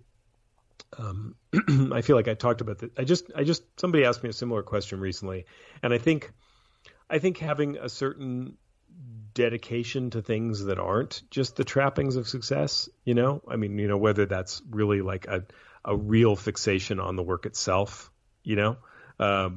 or something outside that. It could be a family, it could be, any number of things, but some area of focus, real focus, like primary focus outside the business of movie making. I think that's probably the first key constituent. And I think there's also just a kind of fundamental quality of temperament, probably having enough clarity that you are inclined to really pay attention or listen to other people, that's probably helpful. I think what kind of dooms you is if you aren't fully anchored in the work as an artistic pursuit and you don't have other attachments, other forms of attachment that can sort of, keep your focus scaled on a human level. That's when I think you're in trouble. And I think very, very few people, maybe nobody, kind of makes it through the mouth of the machine if they don't have those things without being deformed by it. I think too, or I've had the thought in the past that having close friends and family, like a circle of people around you who you can rely on to tell you when you're full of shit. Yes, that's what I'm talking about. I mean, that's part of what I'm talking about. Having a system or having a relational arrangement where you are not magnified, where your day-to-day behaviors and decisions are mirrored back to you in some way that allows them to retain their reality and their sense of scale. You have to have people who are able to say no to you, and I think that becomes a problem. I think a lot of actors, a lot of people who get into one thing and then people are sort of telling them, why don't you write a book or why don't you make an album? And nobody is really telling them, like, don't do that. It sucks. Right. No. Right. Yeah. I mean, I can't imagine anything worse than having nobody around me who has either the courage or the insight to tell me when I'm being a jackass. Like, that's a dangerous place to be. And I can also very easily imagine how it could happen. Somebody gets super famous and super wealthy. I mean, there's nothing but people lining up to be yes men and yes women. Like there's plenty of people who will happily take that role. That's exactly right. I watched a kind of documentary the other night on the Criterion Channel about Dennis Hopper. And it's fascinating. Hopper's a pretty amazing dude, but there's definitely some footage and some sort of glimpses of him right after Easy Rider had blown up. And, you're kind of looking at the people that he's hanging around and the people that are close to him at that time and just thinking, this is bad. Everybody's just trying to butter him up minute to minute, hour to hour. And the consequences of it don't come out that brightly. Yeah, he had a rough period, right? But I think like maybe later in his career, very much. I think he Blue Velvet really restored him as an actor, and and it's not that he didn't do some great work, but the 70s were a real wilderness period for him. That's for sure. Well, we all have our wilderness periods, right? Or most of us do. The good ones. we do, and we should. I mean, if you've never had one, I think that's not helpful. There are certain humiliating and leveling experiences that we should all have, and almost all of us do. I mean, I think if you don't, you're either not living honestly, or you're so lucky as to be basically cursed beyond hope. Well, okay, that's an interesting point, because I think on the surface, most of us would think like, you know what, I'd love to have tons and tons of success and fame and money and be insulated from a lot of like the trivial suffering that characterizes most human existence. You know what I'm saying? To have the house with a pool and the nice car, not have to worry about all the bullshit of day to day. And yet, and yet, I think that there is, like as you just said, there's a danger in that. And if you're struggling and you're suffering a lot, I do think it breeds empathy, or hopefully it does, but rather than bitterness. Maybe a little of both, but I think it breeds empathy. It doesn't always, but it can, and it may be the only thing that really does. That's the thing, It's like I think that it's very hard to attain, empathy for nothing, or perspective for nothing. I think I prefer empathy is one of those words that gets thrown around a lot, and I sometimes wonder about it. I think, it's like the Princess Bride. Like, I do not think that word means what you think it means, perspective and a sense of kind of relational awareness. Yeah. Well, and like I think the flip of it is that if you're somebody who, winds up in a really high station and has a bunch of success and gets a ton of money, even somebody who, previously was well-adjusted or had a sense of perspective or, came from nothing, even somebody like that, I think a lot of money and success can have an amnesiac effect.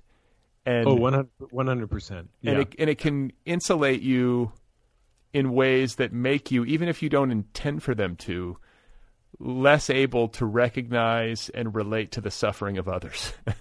Yes, I think that's right. Or it just becomes invisible to you. I mean, I think that's a real problem with wealth inequality, where I think like just a lot of these people have no fucking idea, what most people experience. They don't know. It's like that. It's like the which was it? It was Senior Bush, right? George Bush Senior, who once went to the supermarket and was absolutely flabbergasted by the operation of the automatic checkout, the kind of machine that scans things.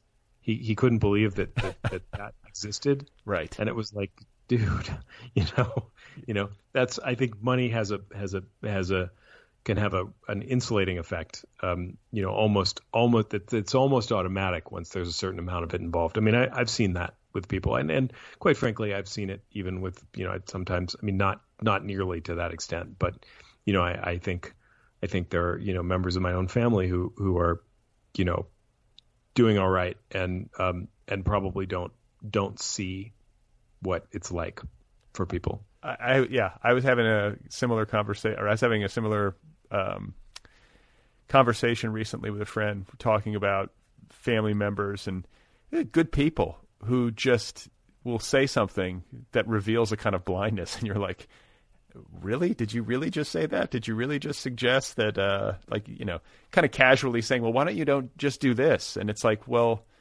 I don't do that because I don't have $50,000 sitting around, Yes, exactly. It's like, exactly. What are you even talking about? Like, what world are you living in? These just casually, like, why don't you just, I don't know. I think people lose touch a little bit, even, if they don't intend to. And yeah, but I think, to go back to the original point, I think, like suffering and the reality of suffering and even just the reality of boredom, the reality of things that don't even rise to the level of suffering are still, but that are kind of things that we try to drown out. These are the things that keep us in touch with experience that's more genuine. So I really love this book, and it feels like the kind of book that you sort of inched along with and intuited your way through. I could be totally wrong. I'm wondering how it came together, because it does weave different strands. There's the cultural criticism strand, the film history strand, the personal strand, the familial strand, like all these different kind of threads that you're braiding together. I'm just curious how you arrived at these choices and when the thing started to congeal into a whole that you could make sense of. Yeah, I had written a novel after American Dream Machine that I was just not happy with. my agent liked it. Like people seemed to, like, we're ready to go with this. And I was like, I wasn't satisfied. And I had in mind, that I wanted to write a kind of hybrid nonfiction of some kind. I'd been reading lots of, I realized that everything that I had really been reading or really loving, Sarah Manguso's books, Heidi Julowitz's The Folded Clock, even some of the fiction that I liked, like Rachel Cusk's outline novels. Hilton Al's The Women, that was a big one for me, which is kind of part memoir, part criticism. I was reading these books and I was thinking, I like this better. Like I was trying to figure out how to do that, and then I kind of talked out the form. With my literary agent, we sold this book on proposal. So I kind of like, I had in mind, like, okay, it's going to have, 7 sections and they're going to be about these, people in this order. Although it changed a little as I wrote it, I did like make at least one substitution. But I didn't, in terms of the actual, the actual form of the book, I had written the first chapter and nothing else when I sold it. So I kind of set out from there. And you're right in that beyond a kind of like approximate structural map of like, these are the 7 sections and these are the people that it's about, there was no outlining involved or any of that. There never is for me. I struggle with outlining, and I think whether I'm writing a novel or the book that I'm writing right now, which is also, I sold a proposal, I have a kind of big structure for it. But it's a very long book, and it's a, I don't want to say a sustained improvisation. I mean, obviously there's a tremendous amount of editing and revising and course correcting that goes on. But I'm not an outliner. I sort of believe that a good piece of writing has a kind of internal logic that is discovered on the fly and that is unbreakable. That is packed into its first pages pretty strongly. Like I think with everything I've ever written, it's like once I get the kind of first paragraph or the kind of opening, once I get the opening right, the ending is nascent inside that beginning. It all kind of comes as one thing, but that I kind of have to unpack it in real time.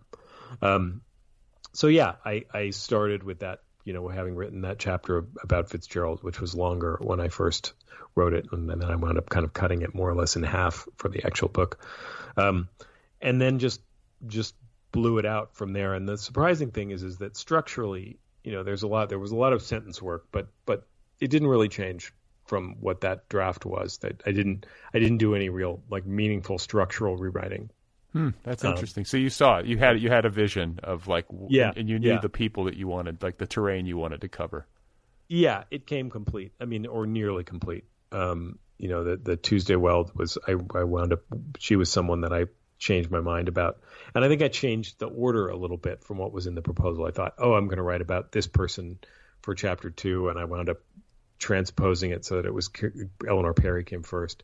That you make those choices the way you do with any piece of writing. Like you come to a point and you think it's going to go one, you've always thought, I'm going to do this. And then you get to that point in the narrative and you're like, oh shit, I'm actually not going to do that. I'm going to do this other thing. So there was a fair bit of that, but it came in one gesture, and it came reasonably quickly. I mean, I think I did wind up writing the book. It took a little less than a year. But I would say that the novel that I threw away before it, like there's a lot of stuff that there's a lot of kind of material that I junked from the projects that were previous to it. And even while I was writing the proposal that, could be considered drafting towards it. Sure. And like, what about discovery? Like, you have this long gestation or the junk novel, which I think is part of the process of this book. And for sure. You have the vision and the people that you want to cover. But I could feel in the text, especially around stuff, I think personal stuff, like a sense of you discovering in the writing, like new insights or seeing things in a new way. 100%. I mean, that's what one writes. I mean, that's certainly, that's the only thing that I'm, it's in the one hand, it's like that's the one kind of principle that I try to guide my writing by. It's like, if there's no insight in it for me on a kind of sentence to sentence level, then I can't write it. There's nothing there to be written, you know? So, and of course what you're always trying to do is create the kind of narrative frame that will allow you to experience that insight in the language as you write it. And I think that's why this book, which has its kind of unusual frame of being a memoir, being a piece of criticism, being kind of all these things at once, that was what allowed it for me. Like, if I wouldn't have wanted to write or couldn't have written like, oh, I'm just going to write a straight memoir about my family, or oh, I'm just going to write an essay collection about these people. That didn't appeal to me. It was the kind of combination form where I thought, oh, that's the insight can live within this kind of formal bracket, and I can allow that to kind of generate the sentences and the voice and the kind of moment to moment revelations of it. It's a beautiful book at a sentence level. It's very lyrical, and frankly, like I don't mean to be silly, but it captures evokes Fitzgerald to me. Like it's a beautifully written book, and captures this city very well. Especially in a contemporary context. I think of my friend. I don't know if you know Duke Haney, or if you. Yeah, sure. I mean, I certainly know who he is. Yeah. Yeah, I mean, he wrote a book called, I've had him on the show, but he wrote a book called Death Valley Superstars. Yes. And kind of, not quite the same beat, but similar, where I love the fact that you're writing about all these people, or mostly, a lot of these people who live in the shadows. Yeah. Either like the actual behind the scenes, like a Carol Eastman who's like totally out of picture, somewhat by her own hand, or the people who, just might not have like that white hot spotlight on them. And Duke is writing about, similar figures in entertainment. These people who who might have been, people who had great promise but then flamed out or died young, I can't wait to read that. I like what I know of Duke's work. I know I've read him and thought, yeah, this guy's good. Well, and it's also like, especially living here and having a sense of the scale of the place, and having a sense of the mathematics of the place. Like, there's only so many seats at the table. Yes. And there's so many people trying to break through and have that Hollywood experience or whatever.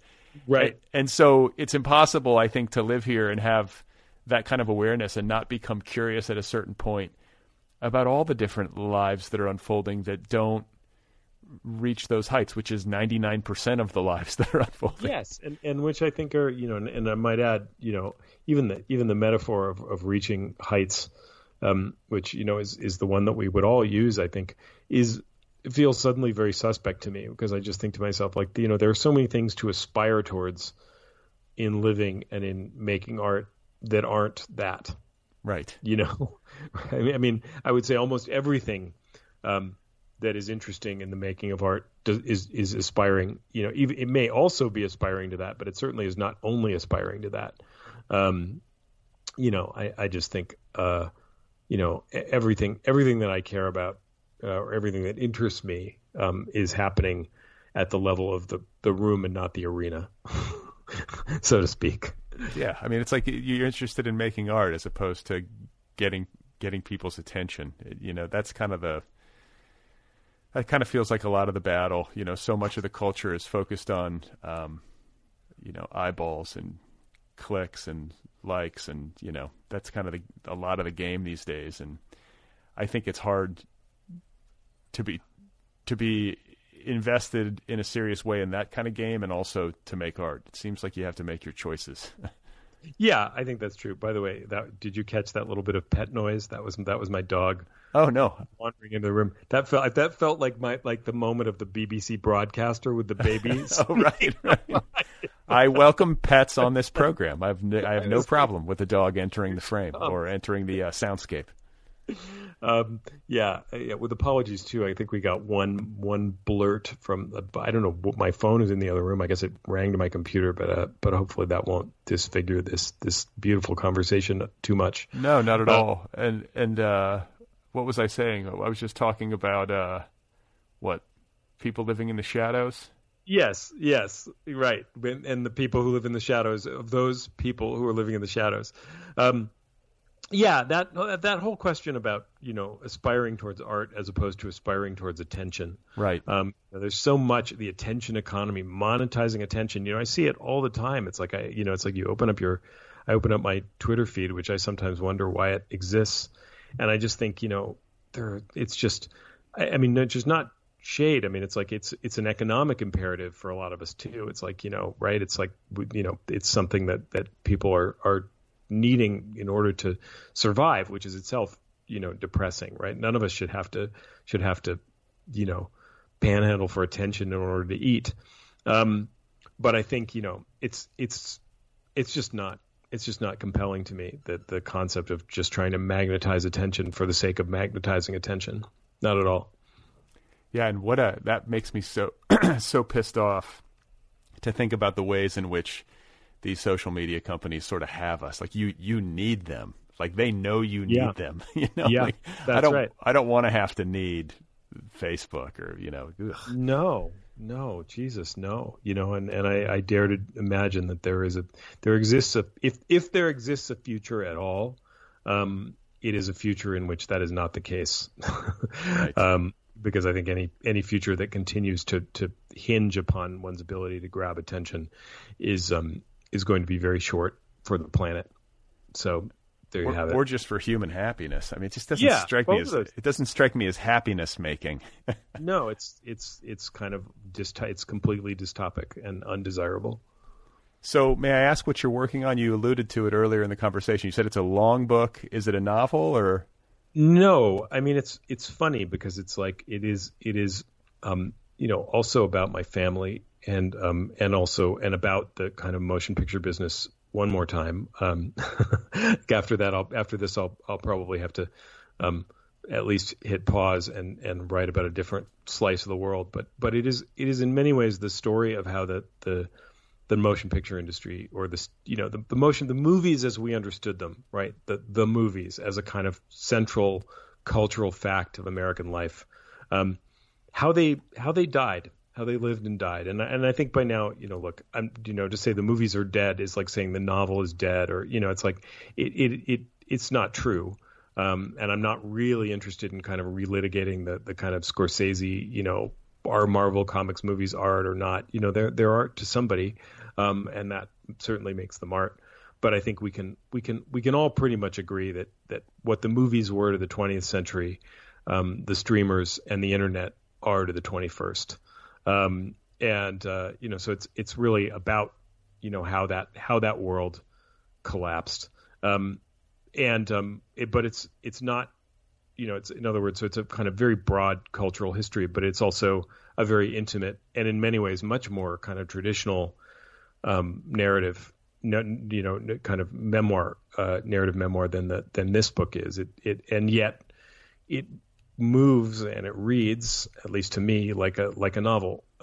It's very concerned with story. It's very concerned with scene work in a way that this book isn't. It's a big 75-year-long epic odyssey in which some of the people are famous and some of the people are obscure, and some of them are just me and my sister and my parents.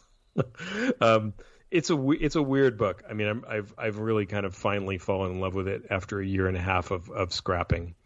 It was supposed to be due in about a week and a half, and I finagled a long extension, which I badly need, from Echo. So I'll be working on that for the next year at least. Is this the Golden Hour or no? Yeah, it's called, the working title is the Golden Hour. Whether that title will stick or not, we'll see.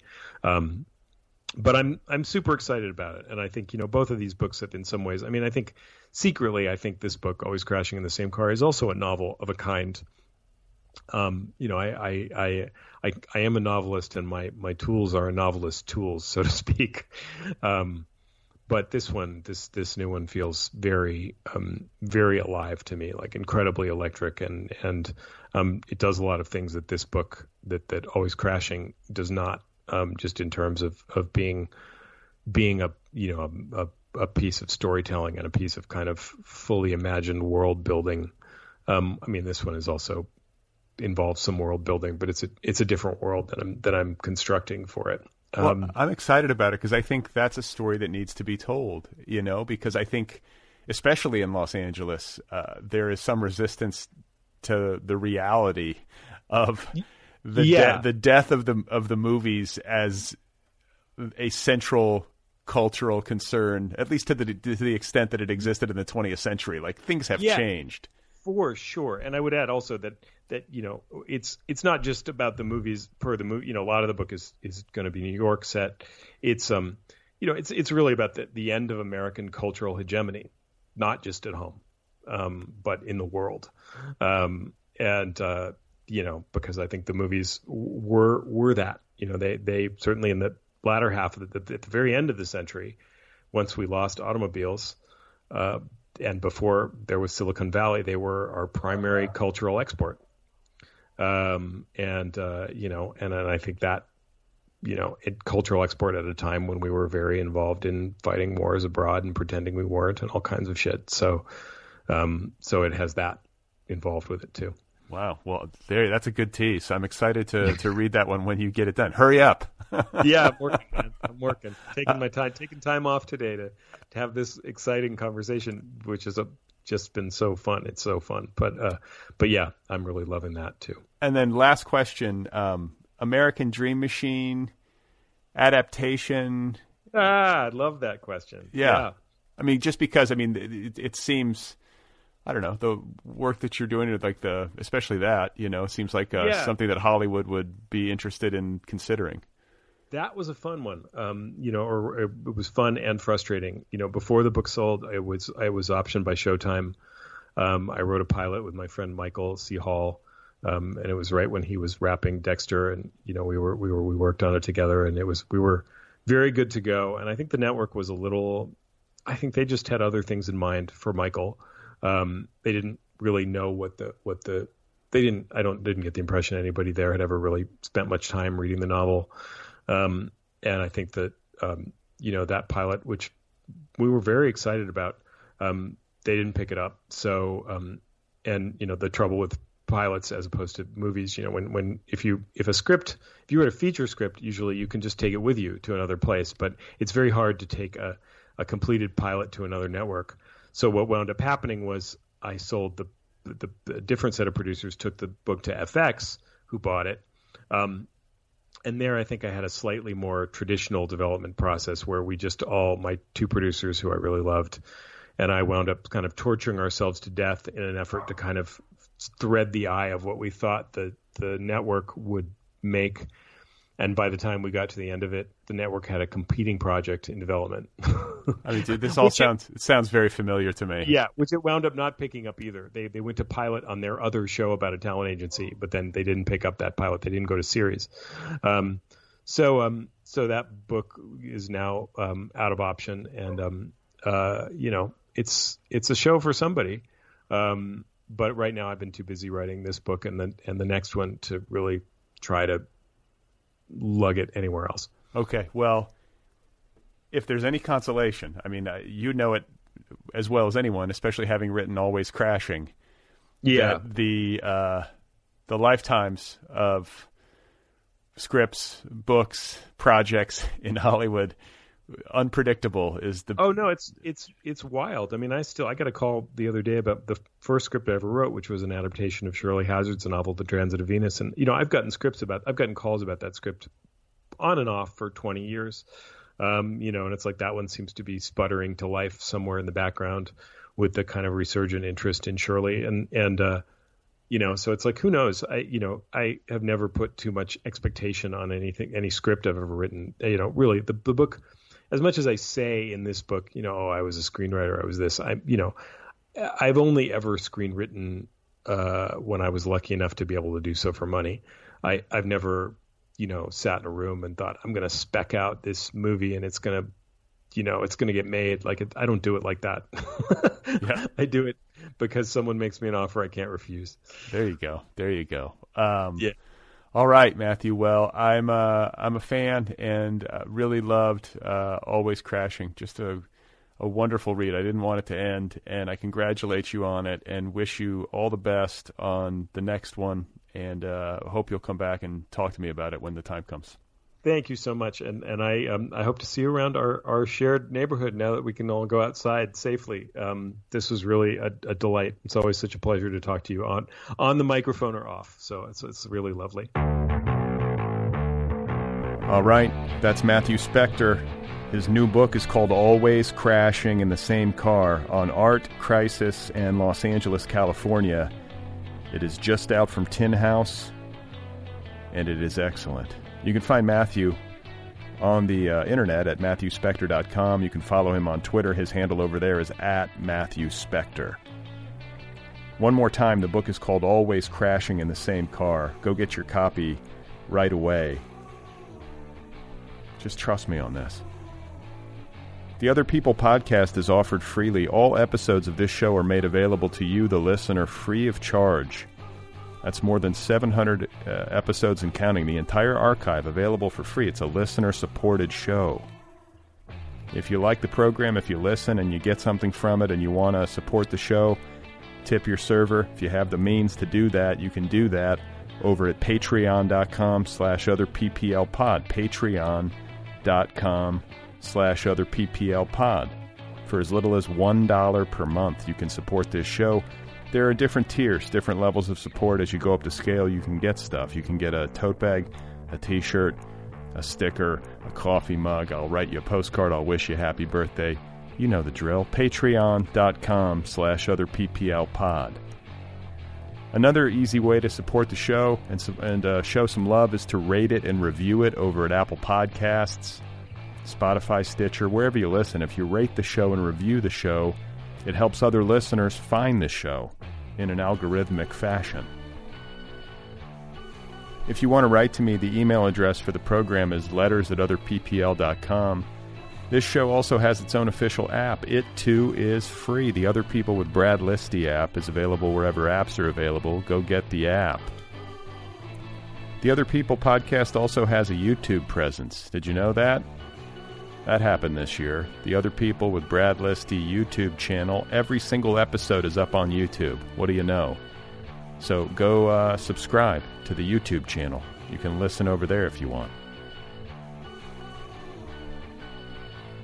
So I am back after being away for a little bit. It's good to be back, I think. Actually, no, it's not.